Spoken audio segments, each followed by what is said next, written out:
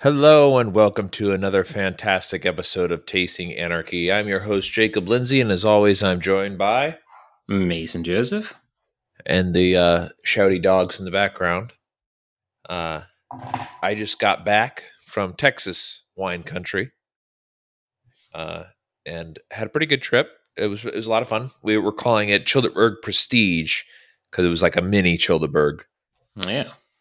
And so I thought I would regale you with tales of our fun time. Drunken debauchery? No. Well, I mean, there's definitely drunk, but yeah, but not so bad that like I'm like terribly hungover or anything like that.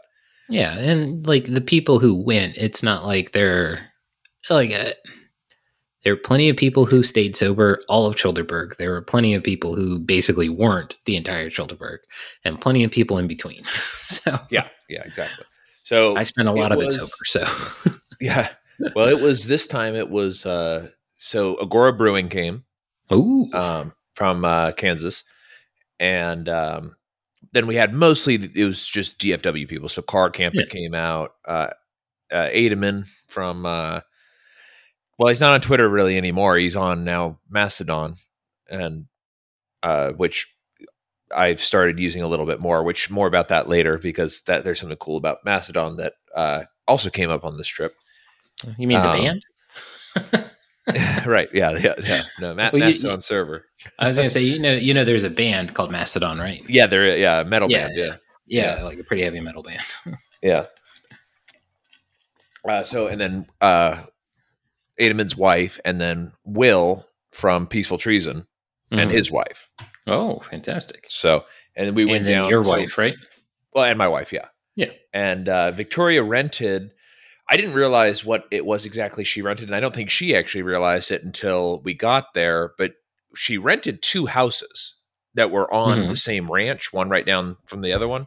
Huh. And we had the entire ranch to ourselves. It was like the ranch was probably way larger, but this section of the ranch was maybe 5 or 10 acres. Mm-hmm. And there was just longhorn cattle walking around the property that we could go like walk up to and pet, which was really cool.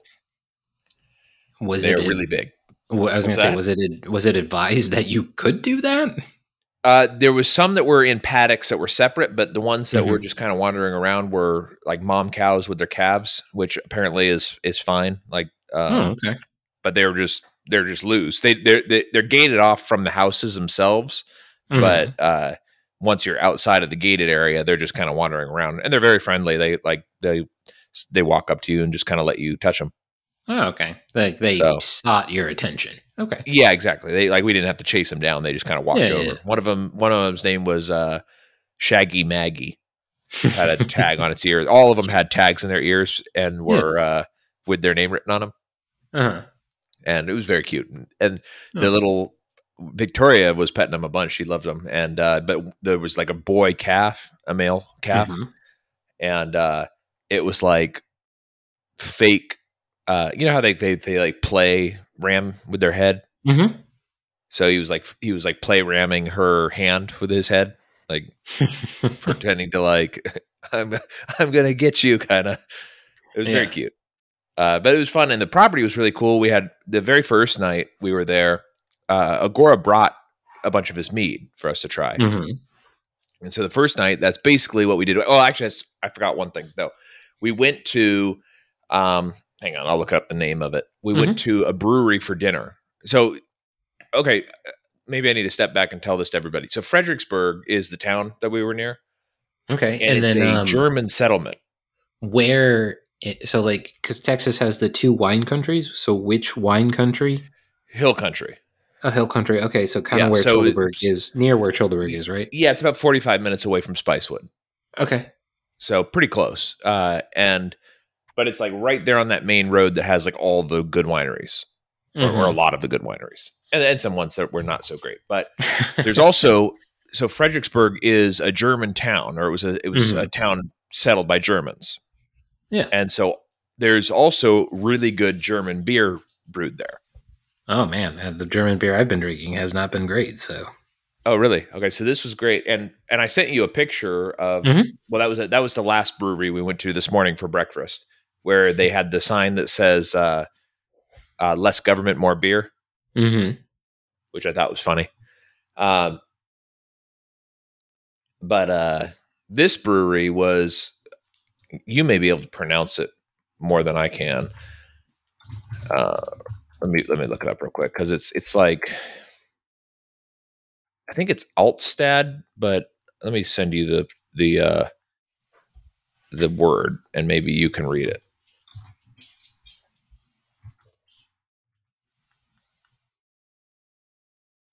So I would say Altstadt. Altstad, yeah, Yeah, like because it's there's the Foxy. D. Yeah, Yeah, Altstadt Brewery. Yeah.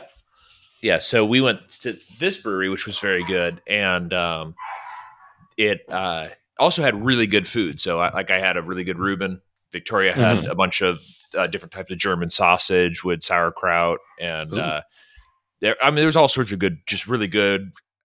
Yeah. I would say I don't know how authentic, but authentically American German food. Yeah, You know, that's one of those things. Like, I mean, having been to Germany, like a Reuben isn't necessarily like German food. That's kind of like okay, more Jewish food.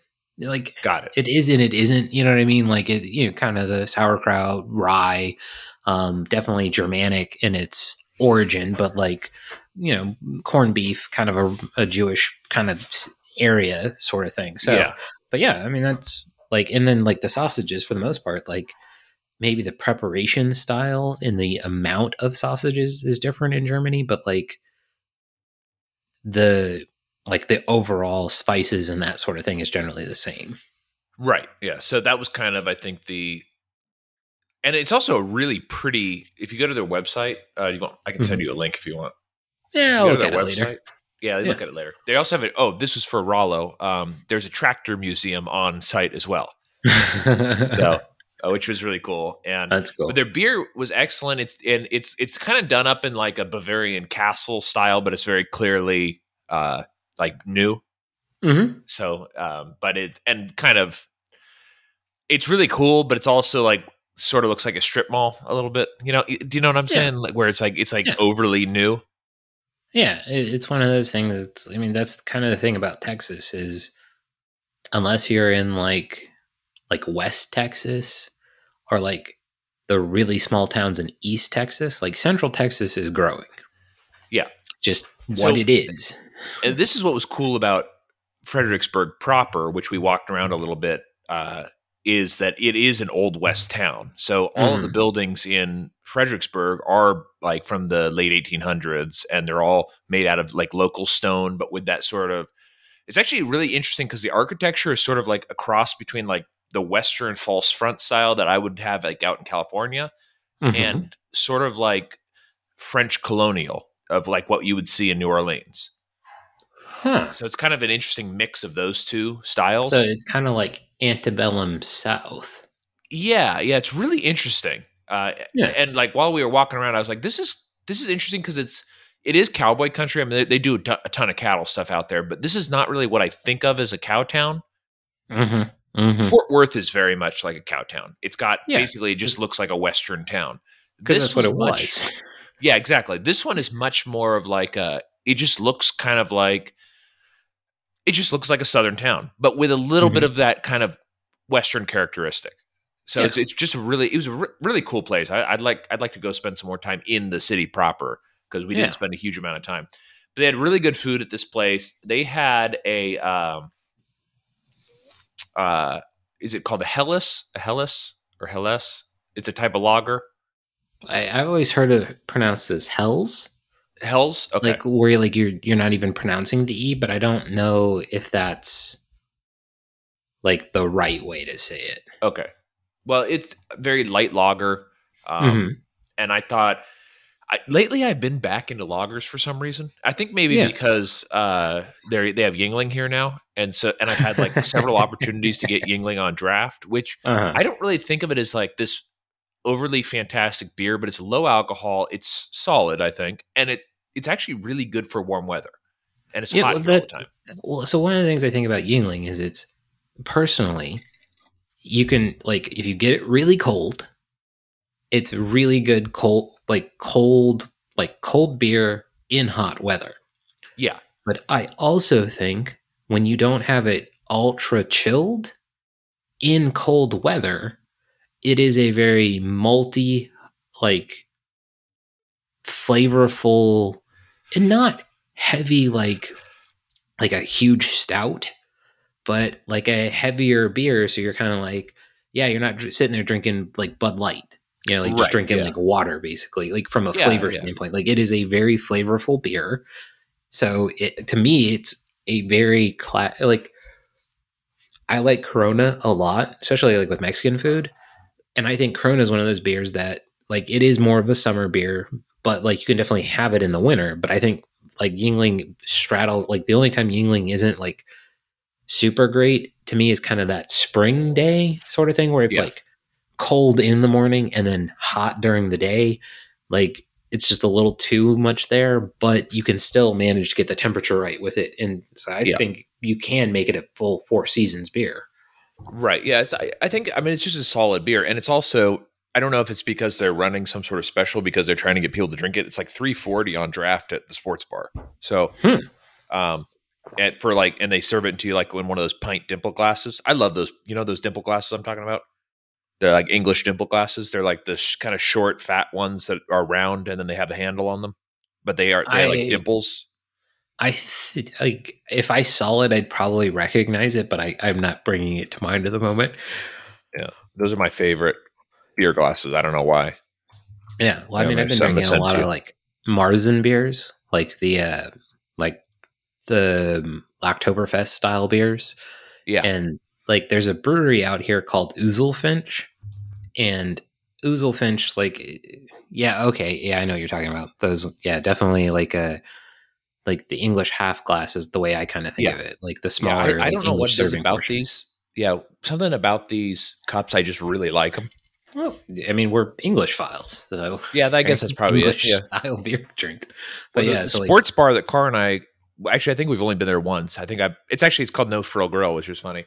But I went there yesterday. Yeah, but ours is not the fancy No Frill Grill. Ours is a sports bar. Well, so, but they serve Yingling there, and it's $3.40, which is really a good deal, and they serve it in these glasses.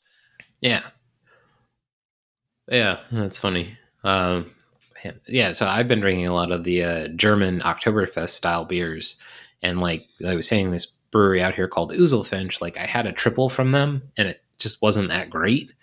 And then I thought they did like a Marzen style, and I thought I saw it for sale in Wegmans, and I was like, oh, I'll get that. And then it turned out to be some weird brewery from Asheville, North Carolina, because I just apparently can't read anymore.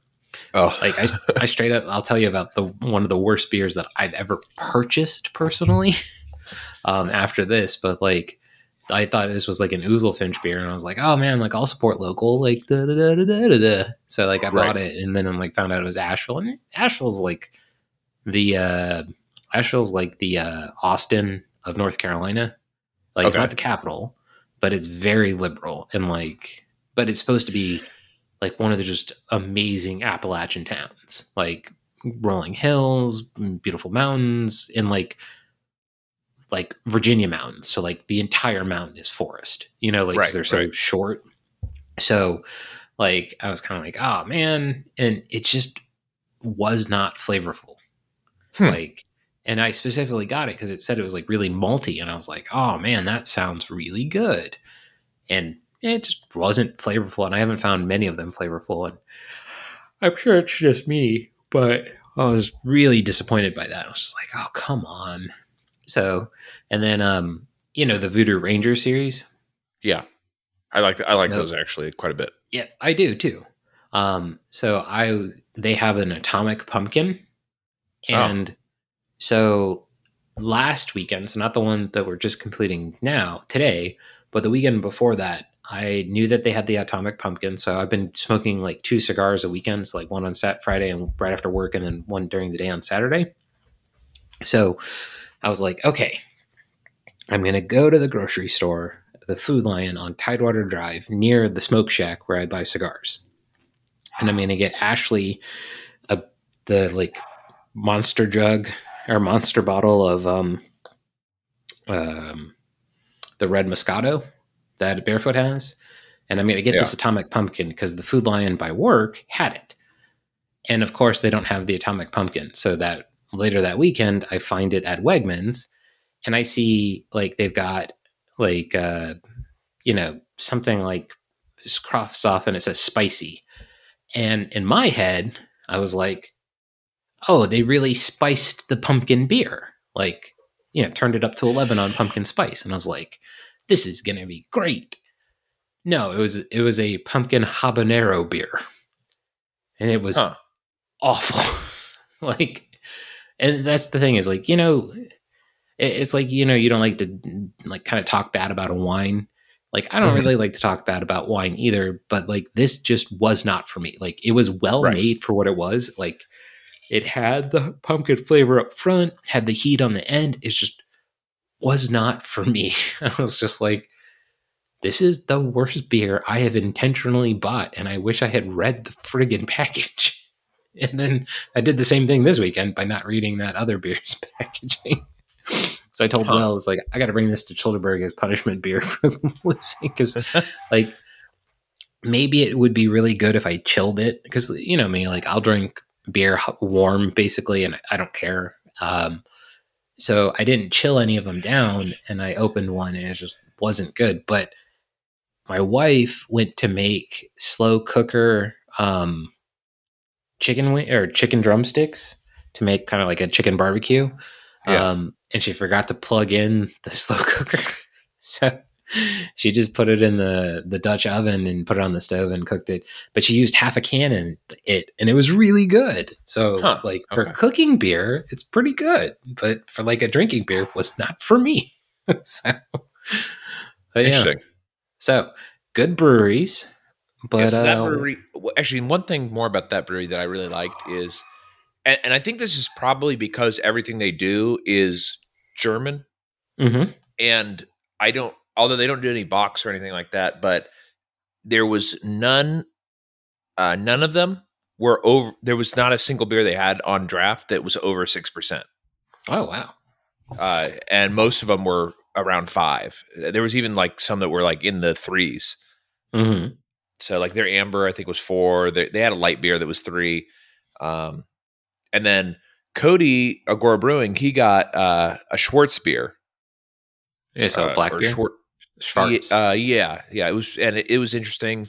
I also Victoria got their Hefeweizen, and didn't like it, so I ended up getting it. But I was like, oh, this is an excellent Hefeweizen, and also 5% alcohol, like really low. Like, it was just really, you know how I like the lower alcohol beer in general, but I like the full flavor. Hefeweizen 5 is a little higher for them. Yeah, they run the gambit. Like American Hefeweizens are usually a little more hop or a little heavier than that. But yeah.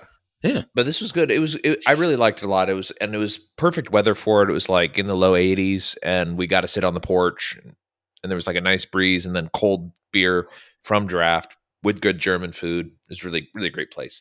Oh, it sounds like. So then we went back to the ranch that we rented, and we did a tasting with all of Agora's new meads that he's preparing for Childerberg Veer, and they were all excellent. He had one, I can't remember which one he called it, but it was I think either he described that or somebody who was tasting it there described it as like Christmas in a cup. It was like drinking Christmas spices. It was really good, but like very Christmassy. So I like that. That's what I want in a beer right now. Like that sounds awesome. Yeah, his meat. I think it might have even been like a hopped meat. I don't remember. He'll have to fill us in on all of what we tried, because it was good stuff.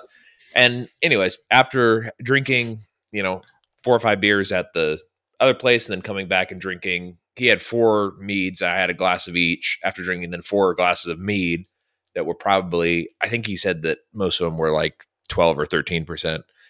After drinking all those, I was pretty well lit, and then we stayed up.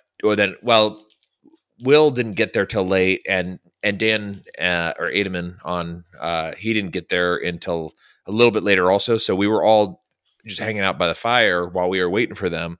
and then I end up staying up till like 2 a.m, like just drunk and bullshitting around the fire about whatever we were talking about. Well, probably COVID, because that's I was going to say Car was there, so of course you were up late bullshitting. Like, yeah. It's what, one thing that I really admire about Carr.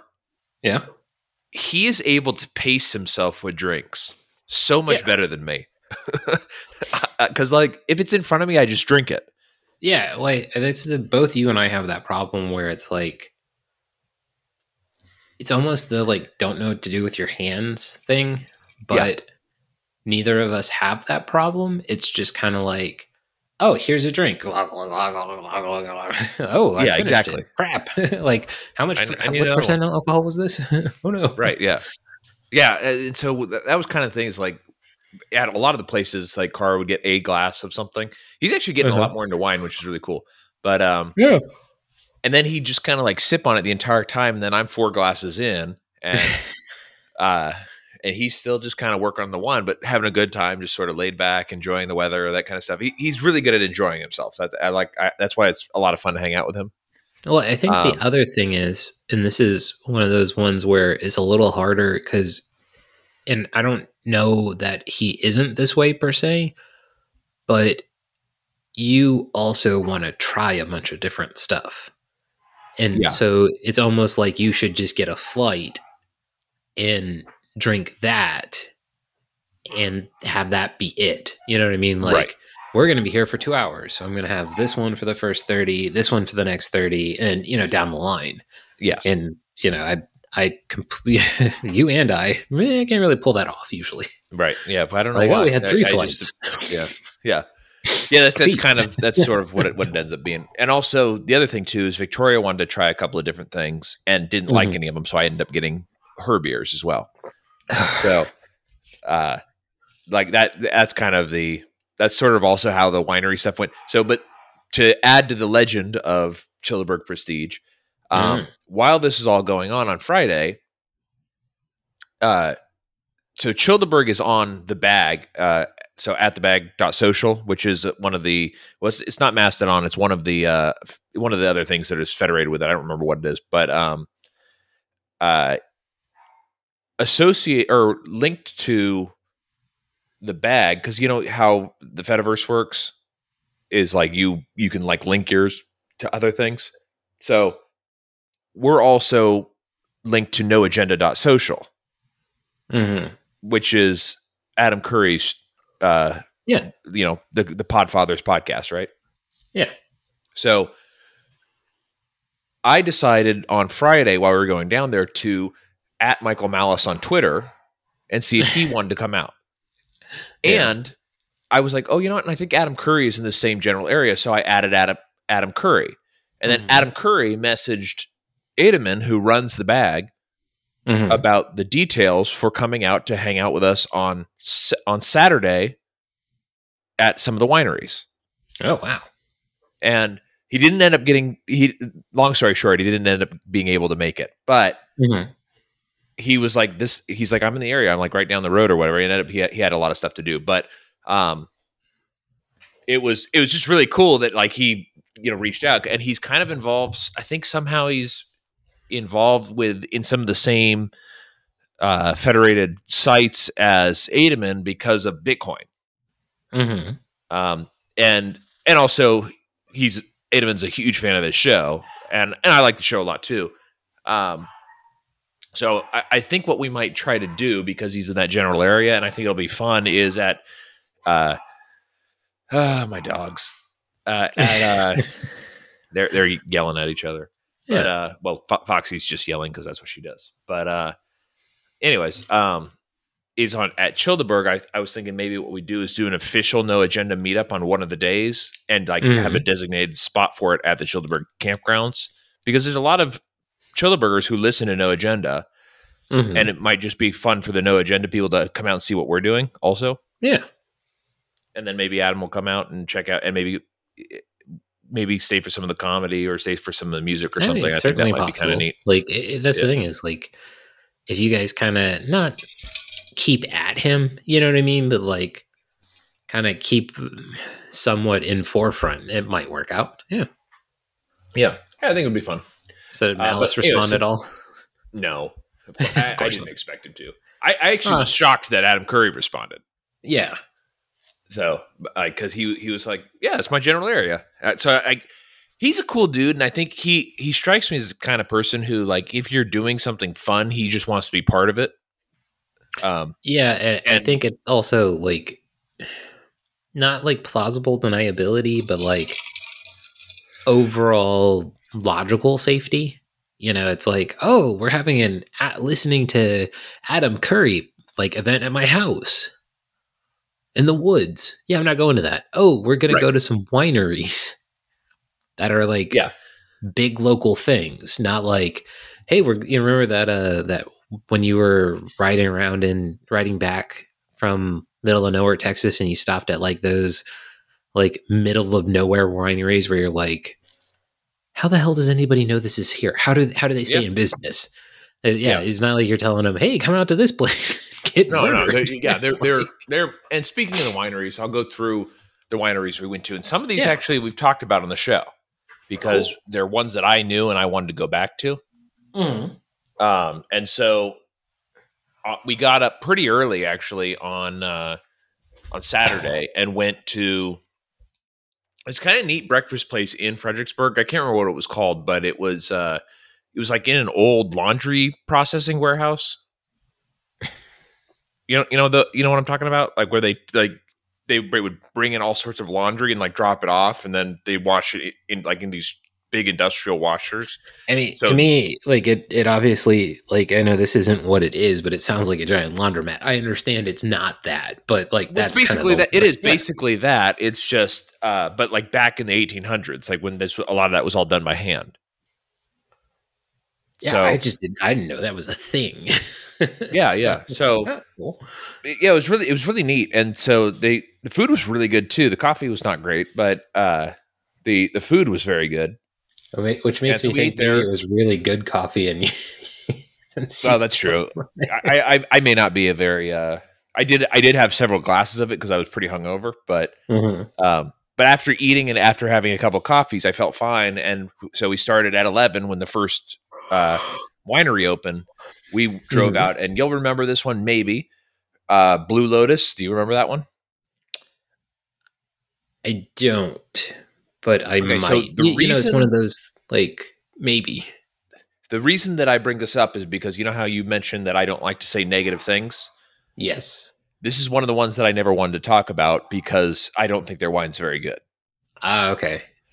But I did want to go there because they have another product that Agora would be interested in that is very good. Oh. They also make mead, and they do a very good job, I think, making mead. Cool. And so we went there, and they actually Victoria got a Cab Sauv for herself and didn't like it, so I ended up having a glass of Cab Sauv. But it was much better than I remember. Like I remember the first time I went there, I thought all of their wine tasted extremely cheap. Like it was like not well. It was not done well, in my opinion. It had that sort of like warm stickiness to it that I don't think is a good quality in wine. But this time, at least the Cab Sauv was good. I had a sip of some of the other ones that Victoria tried, but she tried all meads, and they had actually a like a hopped mead that. Hang on, just a second. Let me go make the dogs be quiet. Sure.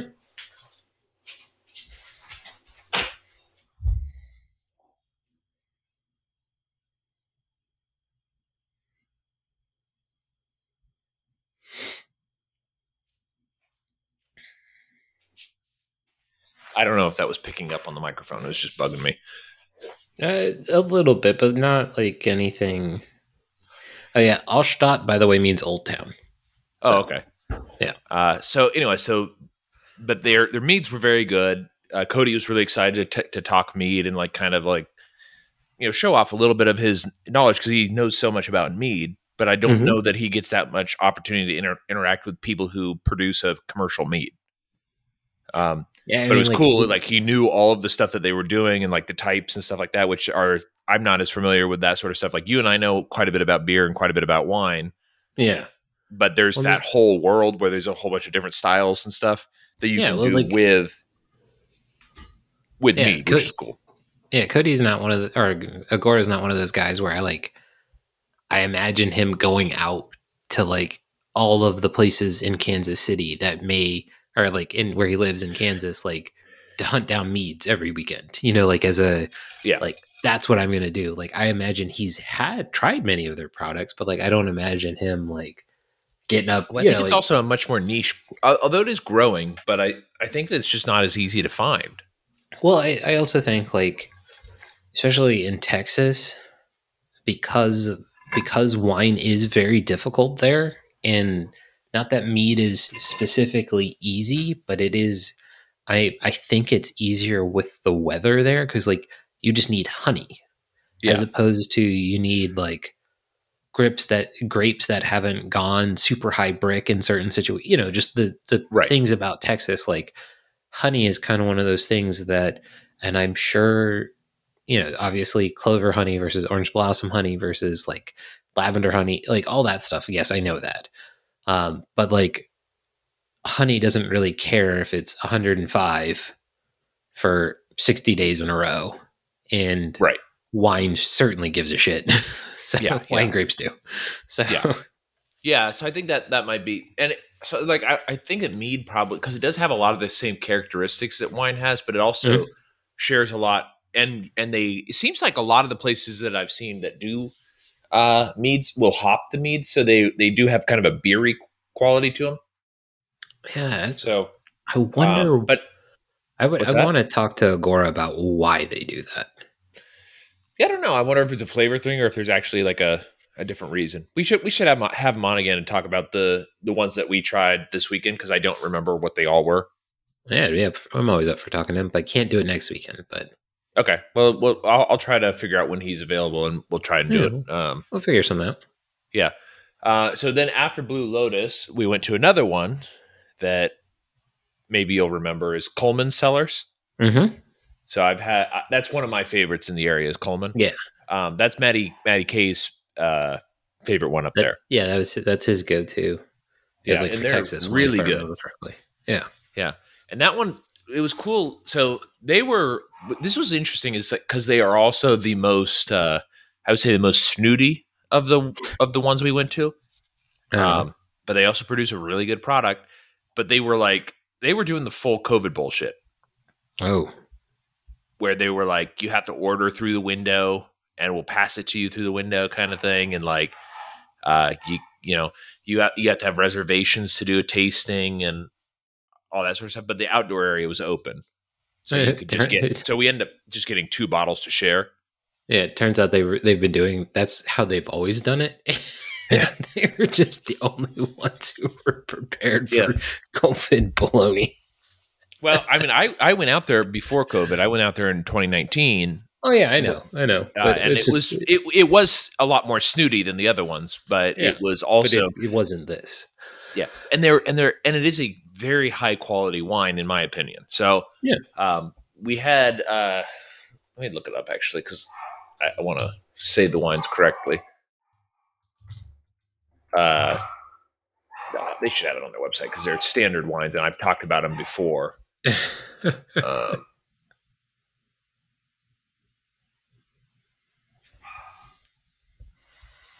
It's their 2 reds that I like.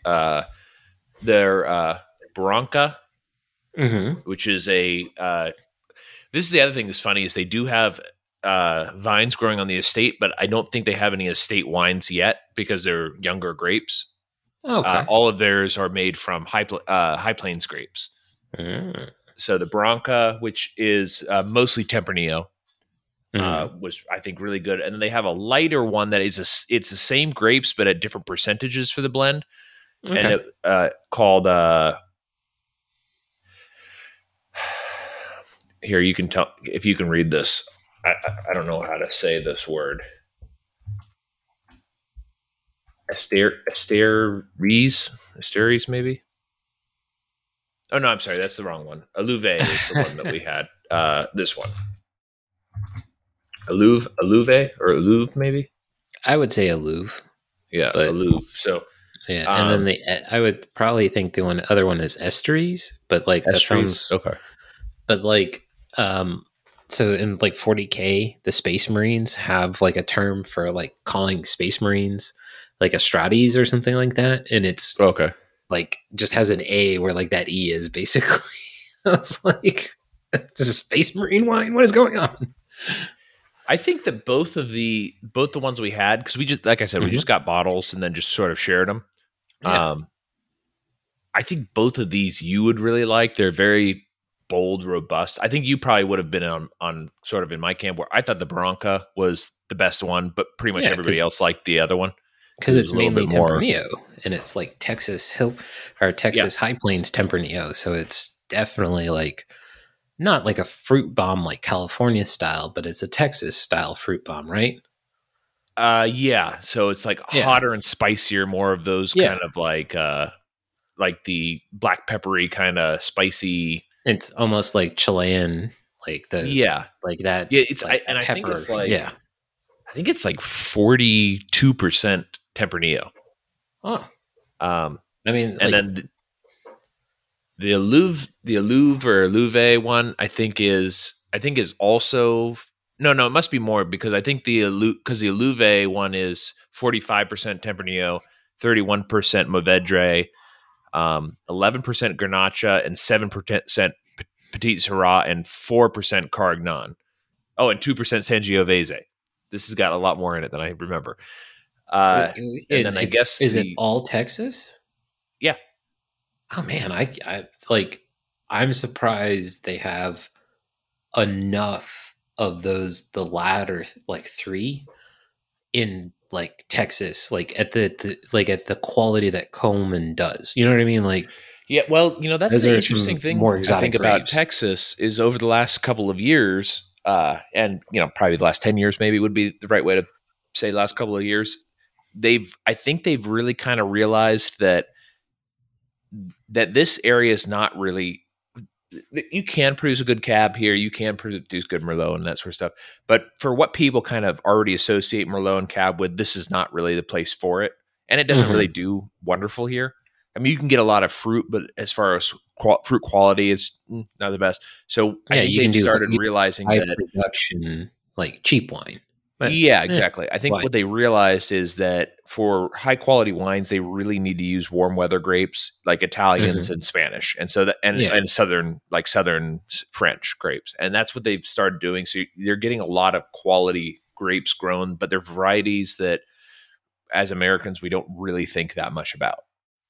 Yeah, and it's funny because like I think a lot of those grape varieties are probably present in a lot more blended, and then like the Cab Sauvs that may list themselves at 80, it's like an 85% Cab Sauv, and then like it's got some Petit Verdot in there for the structure or something like that. Yeah, because you can that usually would Petit Verdot. I think that's color and tannins is what it's usually they add it to give that. Yeah, so I'm betting there's probably people have those a little more frequently, and then like San Veo. I can hear it in my head. Geovese. I think that's probably in a lot of the Italian style blends, but because neither of us live in an area that has a high predominance of like Italian population, they may not be, like maybe up where Rollo lives, like there might be a lot more of that, like US versions. So, but I could also be wrong. Who knows? Like that'd be that'd be interesting to talk to the Wine for Normal People person.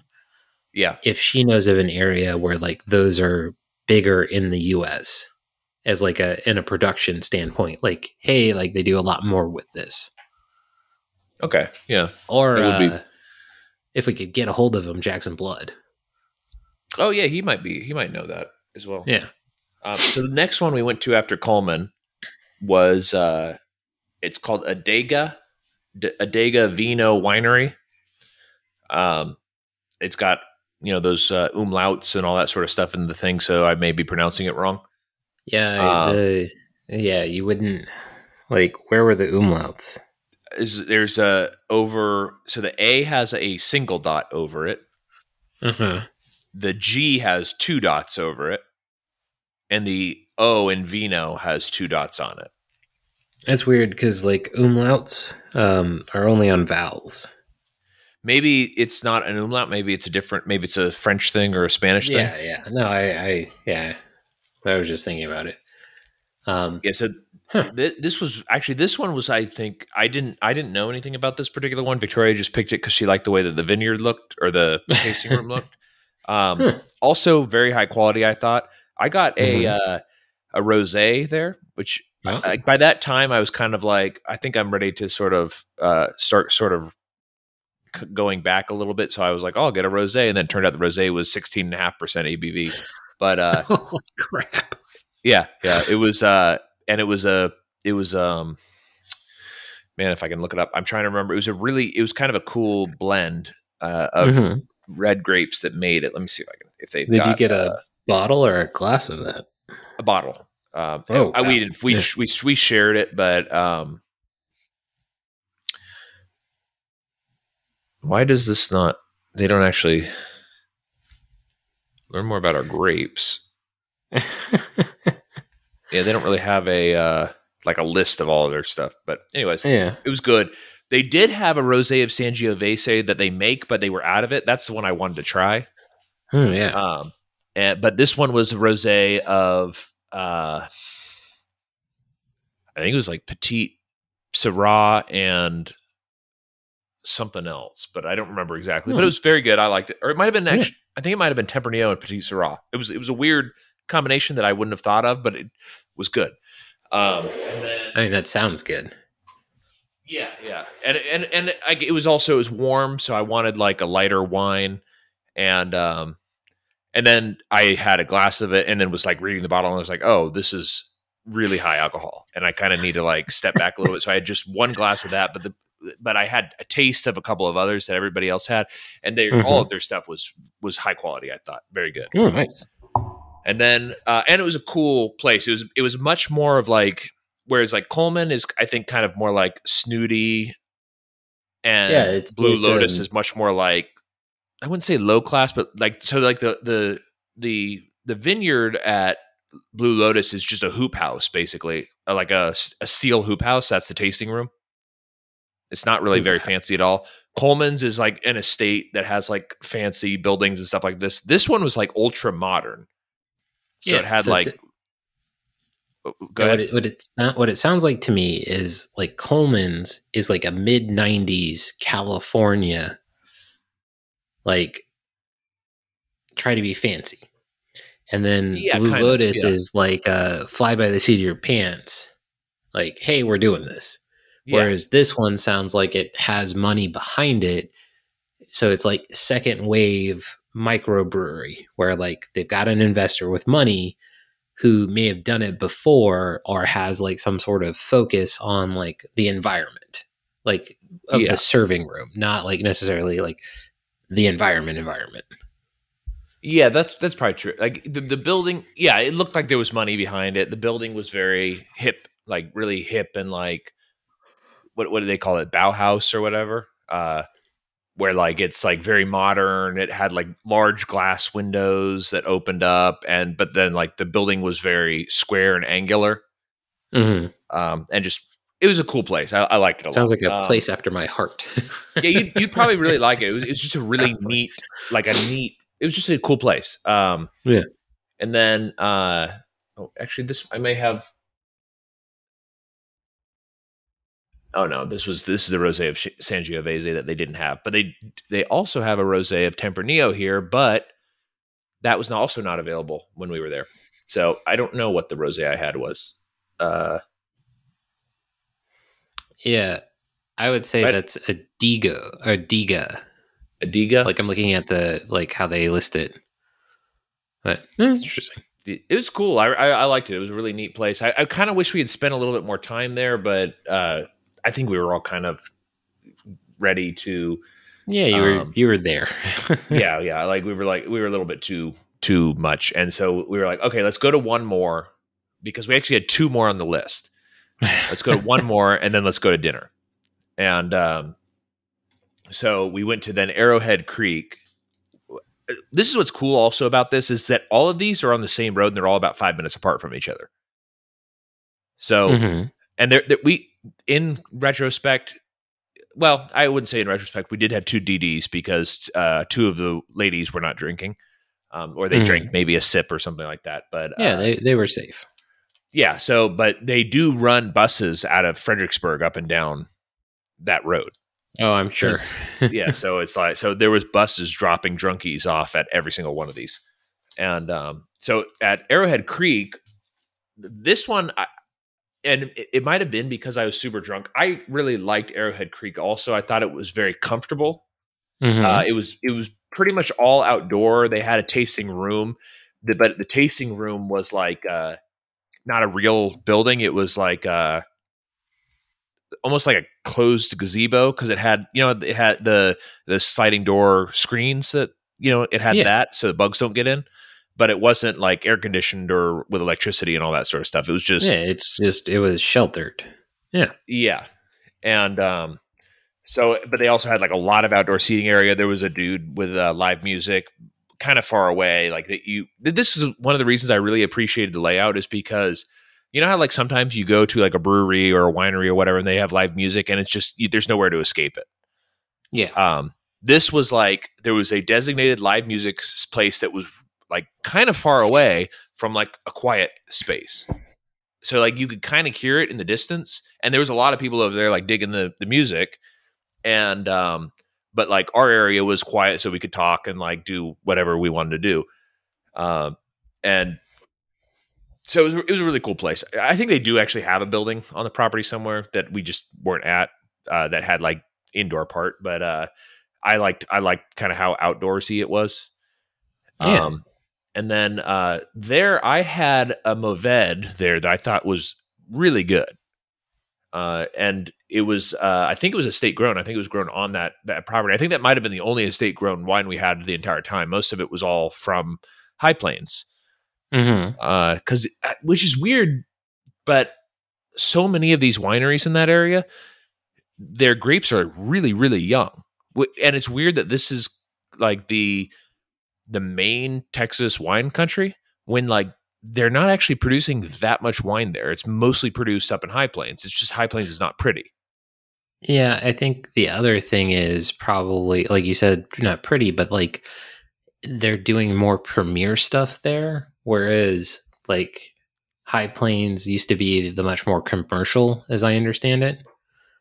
So yeah, well, it's all. I mean, that's like large scale farm production grapes and then you start getting people like Bolin Vineyard and stuff like that. Like they're now producing higher quality grapes specifically for high quality wine.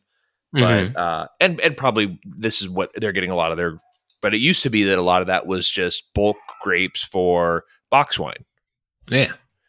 And also, but it's not pretty, so it doesn't really have the tourist aspect of it. Like it's just flat and dusty kind of. It's sort of what people a lot of times think of as Texas. Yeah, like it's So the Adega, they have 2 Portuguese grapes. So they have Touriga Nacional. Oh, and they have Arinto on, and then they have Mourvèdre, the one I can't pronounce today, and Tempranillo. And I think they like on their Instagram, which like. I know there's a way to zoom in on my computer. Like I have a Mac, like you can clearly zoom in on a website. I just can't figure it out. So, and since I don't have our Instagram login, like I couldn't get in and look because they have a picture of their 2 Tempranillos, like the front on their Instagram, but I couldn't zoom in. So they have a Tempranillo, like some sort of weird name up front, Tempranillo, like Rosé of Tempranillo or something like that. And then they just have the weird word and then Rosé. So I'm not sure which one you had. Yeah, that one I definitely like to go back. I think we're going to do this same sort of thing again next year. So Arrowhead was the last one. And then after that, we went to go get dinner and we went back to Altstad. Because Will wasn't able to go with us and he wanted to try their beer. And the food was really good, so we just all went as a big group and went to there. And then I was like, well, like walking in, I was like, I'm not going to drink very much, and then end up having like 4 beers. So, Jeez. So then we got back to. Then I think it was good, sort of, that we kind of stretched a lot of this out. So then, because when we got back to the house, Victoria and I were like, all right, let's take a walk on the property so that I don't like sit down by the fire and start drinking again. So, so we both got like a big our waters, and then went on just walked down the property. It was a real pretty property, and there's like a little stream in the valley. Like, it's a pretty steep walk down, that like you walk down this kind of dirt road into this valley, and there's like a little stream down there. It was pretty, and then we walked up on the other side, and just a pretty property, and we it was nice to have a nice walk. I stepped on a whole bunch of spikes, like the pokey stickers. 'Cause I didn't bring any sneakers. I just brought my sandals. And didn't think about it, and there was just stickers all over the place. So I kept stepping on like stickers, but which was, it is what it is. But it's Texas, so yeah, exactly. I mean, I should have thought about it, and I just didn't. But so then we got back to the fire, and so I mean, like, a lot of the conversation was, these dogs are driving me nuts. A lot of the conversation was around Biden's speech. And also, like, because both Carr and I watched that speech live, and Carr was apparently watching it live also, and both he and I just started blowing each other up with comments. I think it was getting a little bit too, like, we were feeding into each other's like concern over it, and like making it way leaning into it. Yeah, I mean, and obviously I'm still concerned about it, but it was that by that time, but we still had a lot of talking about it, where it's like, because also Agora doesn't really know what he's going to do. He works for a large company, and and he's not sure what he's like. I'm not going to do it, but I also don't want to lose my job. So like, there's a lot of that kind of talk going on. So, but also, at this point, I think there's 26 states that have said no, and have all started filing lawsuits. So we'll see what actually happens. But I don't think any of them have filed a lawsuit. No, not yet. They're preparing the lawsuits. Yeah, they've all prepared. So one of the things that I think is interesting about it is, so Tom Woods' Friday episode was with Thomas Massie. Yeah, I heard that one. Yeah, and I haven't listened to the whole thing yet. But what I don't understand is why Thomas Massie hasn't been drafting, like, specifically articles of impeachment. Because they literally, like, Biden literally came out and said, like, when they were going to extend the eviction moratorium, like, we know this is unconstitutional. Right. And we're going to do it anyway. So I don't think that they would actually impeach him, but I don't understand why somebody like Massie hasn't. Like, I mean, it may be just because it's a waste of his time, because he's not going to get the support for it. Yeah, but like, to me, that's one of those things where, like, if Ron Paul was in Congress, that's not a waste of his time. You know what I mean? Like, no, this is like, you and I both agree that it is a waste of Thomas Massie's time, because we think government's a waste of your time. Right. That being said, he doesn't think that. So I don't understand that positioning that these people have been doing. It's like, look, I understand you believe in this bullshit, but, like, these are blatantly unconstitutional things. And, like, I mean, to me personally, OSHA is blatantly unconstitutional and should have been struck down immediately. But like, we live in the rule of law. And I can't remember, I was on like Golden Black on Reddit, and they were like, somebody said that basically, like, the blowback that they've been getting from Afghanistan was going to lead to some sort of escalation from the regime elsewhere. I mean, that could be. This other person was posting that, and I tried texting Rollo, or not, sending a message to Rollo earlier today, because I didn't think you were, like, I didn't know when you were coming back. So what I was saying to Rollo was like, I think they're, like, I don't know if this plan necessarily, like, So, it's like the negotiating tactic, like throw out a ridiculous number and then meet, like, never split the difference. Yeah. Like they don't want this to do this. You know what I mean? Like, I don't think Biden particularly wants to make this mandate. And I don't think he is doing it because he's being like paternal and going like, well, I told you not to get drunk, so now I'm going to make you drink the entire six pack. Like Bobby Hill smoked the whole carton of cigarettes thing on King of the Hill. Like, I don't think it's that. I think this is like their negotiating tactic to basically give it so that big businesses can force their employees to do it and point at like the federal mandate and just say that, well, the federal government told us we had to do it and we couldn't wait for the resolution of a lawsuit, and they get it like, and basically absolve themselves of being sued. Now, you and I both would say that like that doesn't absolve them from being sued. Like, it's bullshit that you could hide behind that. But like, I think then they would, it's kind of like pass the buck up, and then like the federal government can just spend all this money defending the lawsuits or just refuse to hear them in court. Right. So, yeah. Well, like, and that may be the case. I mean, already though, I think maybe it wasn't a miscalculation, but I don't know that they realized they were going to get as much pushback as they're already getting. So this is one of those not things, necessarily from the states, but from individuals who like, although this is something that I think tactically is incorrect, is like, if my advice to people would be, do not quit your job, make them fire you, because there's already a bunch of lawsuits going on right now with nurses that, because the hospitals tried to mandate vaccines also, and a lot of nurses said no, and the hospitals wouldn't fire them, but also kept trying to force them to do stuff that would like no call, no show kind of thing. So like a lot of these nurses kept showing up and clocking in because they didn't remove them and they didn't fire them. And so they end up getting these like, where they're like, no, we're like, the security would come and be like, we want you off the property. You don't work here anymore. And she goes, no, I have not been given a letter of termination yet. I do work here.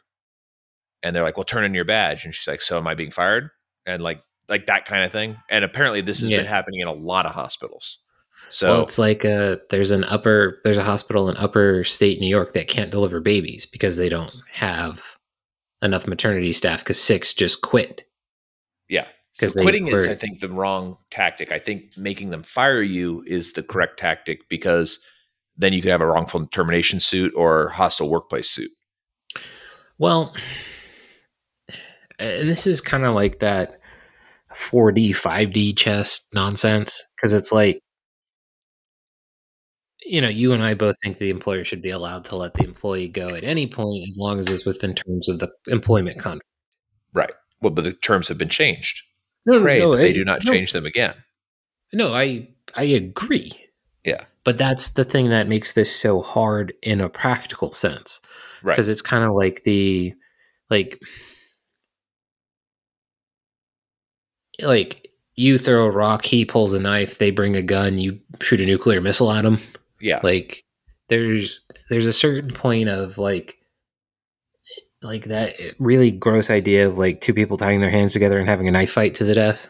Yeah.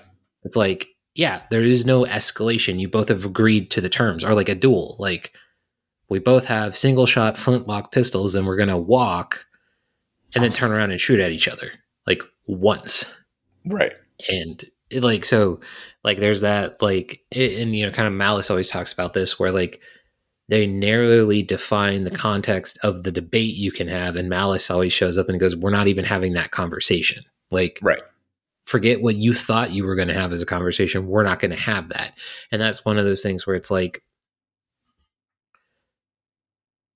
do they like, okay, so let's just say Sentara, because it's local, ends up having to fire like 100 nurses. So then they bring a wrongful termination suit. And then they're not allowed to proceed as a class action because it's some activist judge.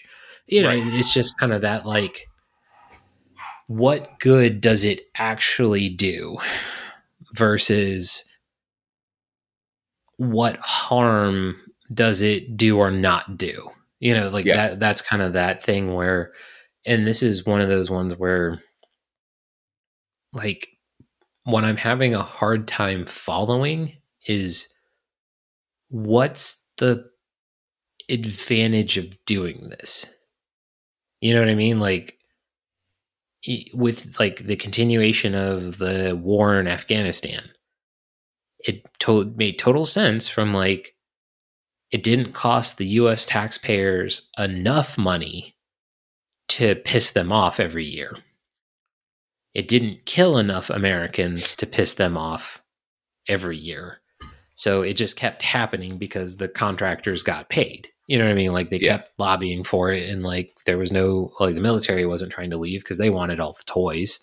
So, but who? Well, this is kind of I mean, this sort of plays into some of the stuff, and actually let's kind of finish this. Yeah, this will be the last maybe part, we'll do it later because I can finish the story and then we gotta hop off. Yeah. But I think it's kind of that thing that I said when Afghanistan that I was like, I think something else is going on, and I think what it is that they're looking to turn the war inward now, and and we see the rhetoric be really ramping up about January 6th insurrection, and there's a lot of that stuff going on. There's also a lot of mobilization of National Guard units and things like that. So there's weird stuff going on. It may not be that at all, but I also think that there's very likely a financial portion of this where they kind of all sat down, and at least a portion of the government, clearly the deep state, like the CIA branch of this, is not particularly happy because the news doesn't like it, and they pretty much control the news. But there I think might have been a real discussion about, you know what, we actually may have overplayed our hand and we can't afford $300 million a day anymore. Or it'll cause a problem down the road, and we need to kind of stop this now while we have an opportunity. But I don't know if they're that. If they're that aware of the situation, because I do think also there's such a large amount of hubris in sort of establishment politics where they just think they can do whatever they want. But there must be some sort of recognition of realities too. Yeah, but like, so that's the thing that, like, you know, the government is a multi-headed hydra. You cut off one head, 3 more grow back, whatever. Right. So I personally think Afghanistan, the exit is a Biden only move. And I think Biden has enough dirt to basically get it through. You know what I mean? Like I think that's a him move. Personally, I don't think that. I don't think they could remove him in a logical way, and because I think I think where they overplayed their hand is Harris. Maybe. I don't understand how they thought Harris would be a useful tool, because it's not like you know that really crazy lady who, like, Michael Malice is always going up, Marianne Williams. Oh yeah, where like she has support in the Black community. Like, right, she doesn't have a lot of support, but you could see her being out there stumping. Yeah, and like more than Harris, like she's so unpopular. Correct. Yeah, and like that's the thing is, like, not only she is so unpopular, it's not like she's doing anything, and that's kind of the thing that, like, I always found amazing is, like, it never seemed like Pence was doing anything. No, but Pence was important for Trump, for the evangelical coalition. Oh, no. Like, so. I know, but like that's the thing is, Pence was active as vice president doing stuff. They just never covered him because he wasn't Donald Trump.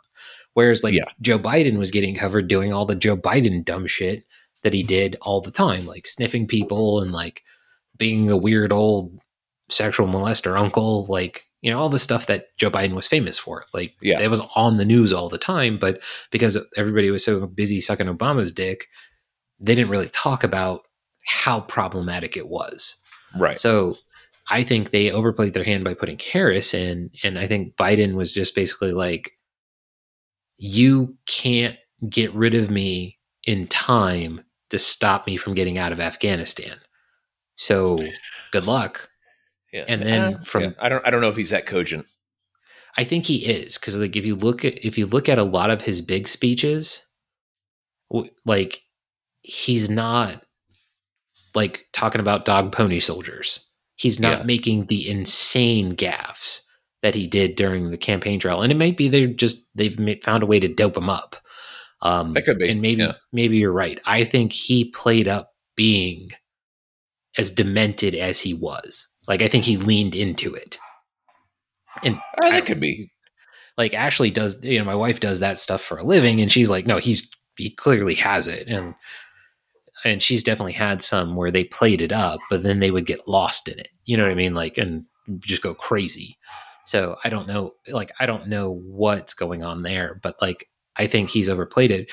But you remember how big after, like, do you remember the feeling of the country after Ruby Ridge? Not really. I was pretty young. Yeah. So, I mean, we both were pretty young after Ruby Ridge, but do you remember the feeling after Oklahoma City?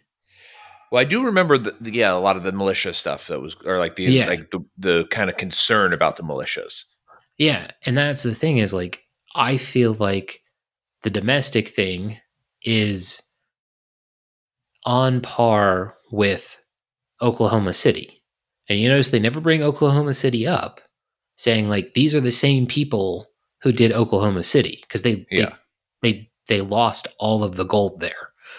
But you look at all the assault weapons ban basically gets through in part because of Oklahoma City, or is like reinforced because of Oklahoma City. Like the ATF is actually kept around because of it. Right. All that stuff happens, and like the government expands. So I don't think, like, I think we are being, and I hope being hyperbolic about what they're going to do in response to January 6th. When you look at like the stuff that they ended up doing after Oklahoma City, where they had way more like political goodwill, you know what I mean? Like they had much more of Congress, and then like they basically ended up giving it up to Newt Gingrich, who ended up giving them everything they wanted anyway. Right. But like, I think it's a lot more on Front Street what they're doing, and that's where, like, because of social media, they don't know how to clamp it down, because like you've seen like them trying to stomp stuff out on Twitter and Facebook, and yet the stuff is still out there. Right. And so there's clearly alternative networks where this information is going, and they don't have control of them, and they don't know where they are. It's like Discord and stuff like that, where like they know it's being spread, but they don't have the mechanism to shut it down. And that might be what they're going for, is the mechanism to shut down, and I'm going to use quotes, the free internet. And that's where they're going, but I don't know. Like that, yeah. I think that's the question, is what is all of this serving? Because it's either they got bit off way more than they can chew and got way more than they were expecting. You know what I mean? Like they were like, we're going to get rid of Donald Trump, and this is where we're going to do it. And then basically, I think the other thing is they got way ahead of themselves, and were like, wait a minute, they didn't say no to anything. And the people who did say no, like, basically are insane people, like, to everyone else's eyes. And so they've just been running with it ever since. And I think that's where the narrative is starting to collapse, is they were all running toward one thing: get rid of Donald Trump. Whether it was DeSantis, like, whether people really wanted Trump to go or not, they were just tired of the media talking about Trump. So they were willing to go along with this other narrative. Yeah. So it could be. Yeah. All right. Let me finish up our trip, and then we'll call it. So that night we got back, we went on the walk, we went back around the fire again, and I finished that bottle of rosé and probably had more drinks from other bottles. And then we went to bed actually fairly early at about 11, and slept in pretty late. Felt pretty good. Woke up, didn't have a hangover or anything like that, which was good. And then this morning we went to another brewery for breakfast called Fredericksburg Brewery. And it was really good. It was, and I sent you the picture. They have a big banner up that says, vote for less government and more beer. Or vote less government, more beer. Yeah. I can't remember exactly what it is, but it's along those lines. I sent it to you. I just thought it was funny. Vote less government, more beer. I'll switch over it. Yeah. Yeah. They had really good beers as well. I also had a Hell's there. because we were going to head out and go home right afterwards. So I only had 2 beers, and I've got kind of lighter, lower alcohol beers. And I had there I just had a burger, but what was kind of cool about it is that they baked the bread themselves. So it had like a bun that was like a German style pretzel roll, and like a brioche bun kind of. Yeah. And really good, just good burger. And then I had this like cheese soup that they made. Which you wouldn't have liked, but No. and actually somebody else ordered it at the table. They had like one bite and they were like, ugh. And I was like, this is really good. Cause I like cheese, but yes, you do. yeah, they had this cool Oktoberfest room in the back. That's where that banner is. And they have a big projector. My guess is they do game like sports night and things like that. I was thinking about calling them, Weather Girl on, actually, I guess I'm not supposed to say this, but I'll cut it out. But there's a person on Twitter who did a documentary, but I guess she's not officially connected with it because it's something about work or whatever. But they did a documentary on the businesses that were shut down in California because of COVID. And they were looking for places to screen it. I'm trying to find a place around here so we could do a screening in DFW. But I thought that would be a pretty cool place to do a screening as well because they have a lot of like anti-COVID stuff up in the brewery. Like not anti-COVID, like anti the germ, anti the restrictions. Yeah, anti the response to COVID. Yeah. And then they also had like some funny ones where like, this was actually not in the brewery. This was down the street at like a gift shop. They had like a big Texas kicking a California out, which I thought was funny. But like, there's a lot of stuff like that around there. It's really funny. It's kind of an interesting place to people watch because there's an interesting mix. There's a lot of like hipster doofuses from Austin there on like a wine trip, but it's extremely Trump as well. So like there is all sorts of Trump stuff all over the place there. And but then you also see like, you'll see like some big fatty walking around with like open carrying with like a cowboy hat and like a Texas shirt and all that sort of stuff. And then you see like, Twig Boy with his like wrist guard and wearing like double masks or whatever. So it's like, it's just a really interesting mix of people.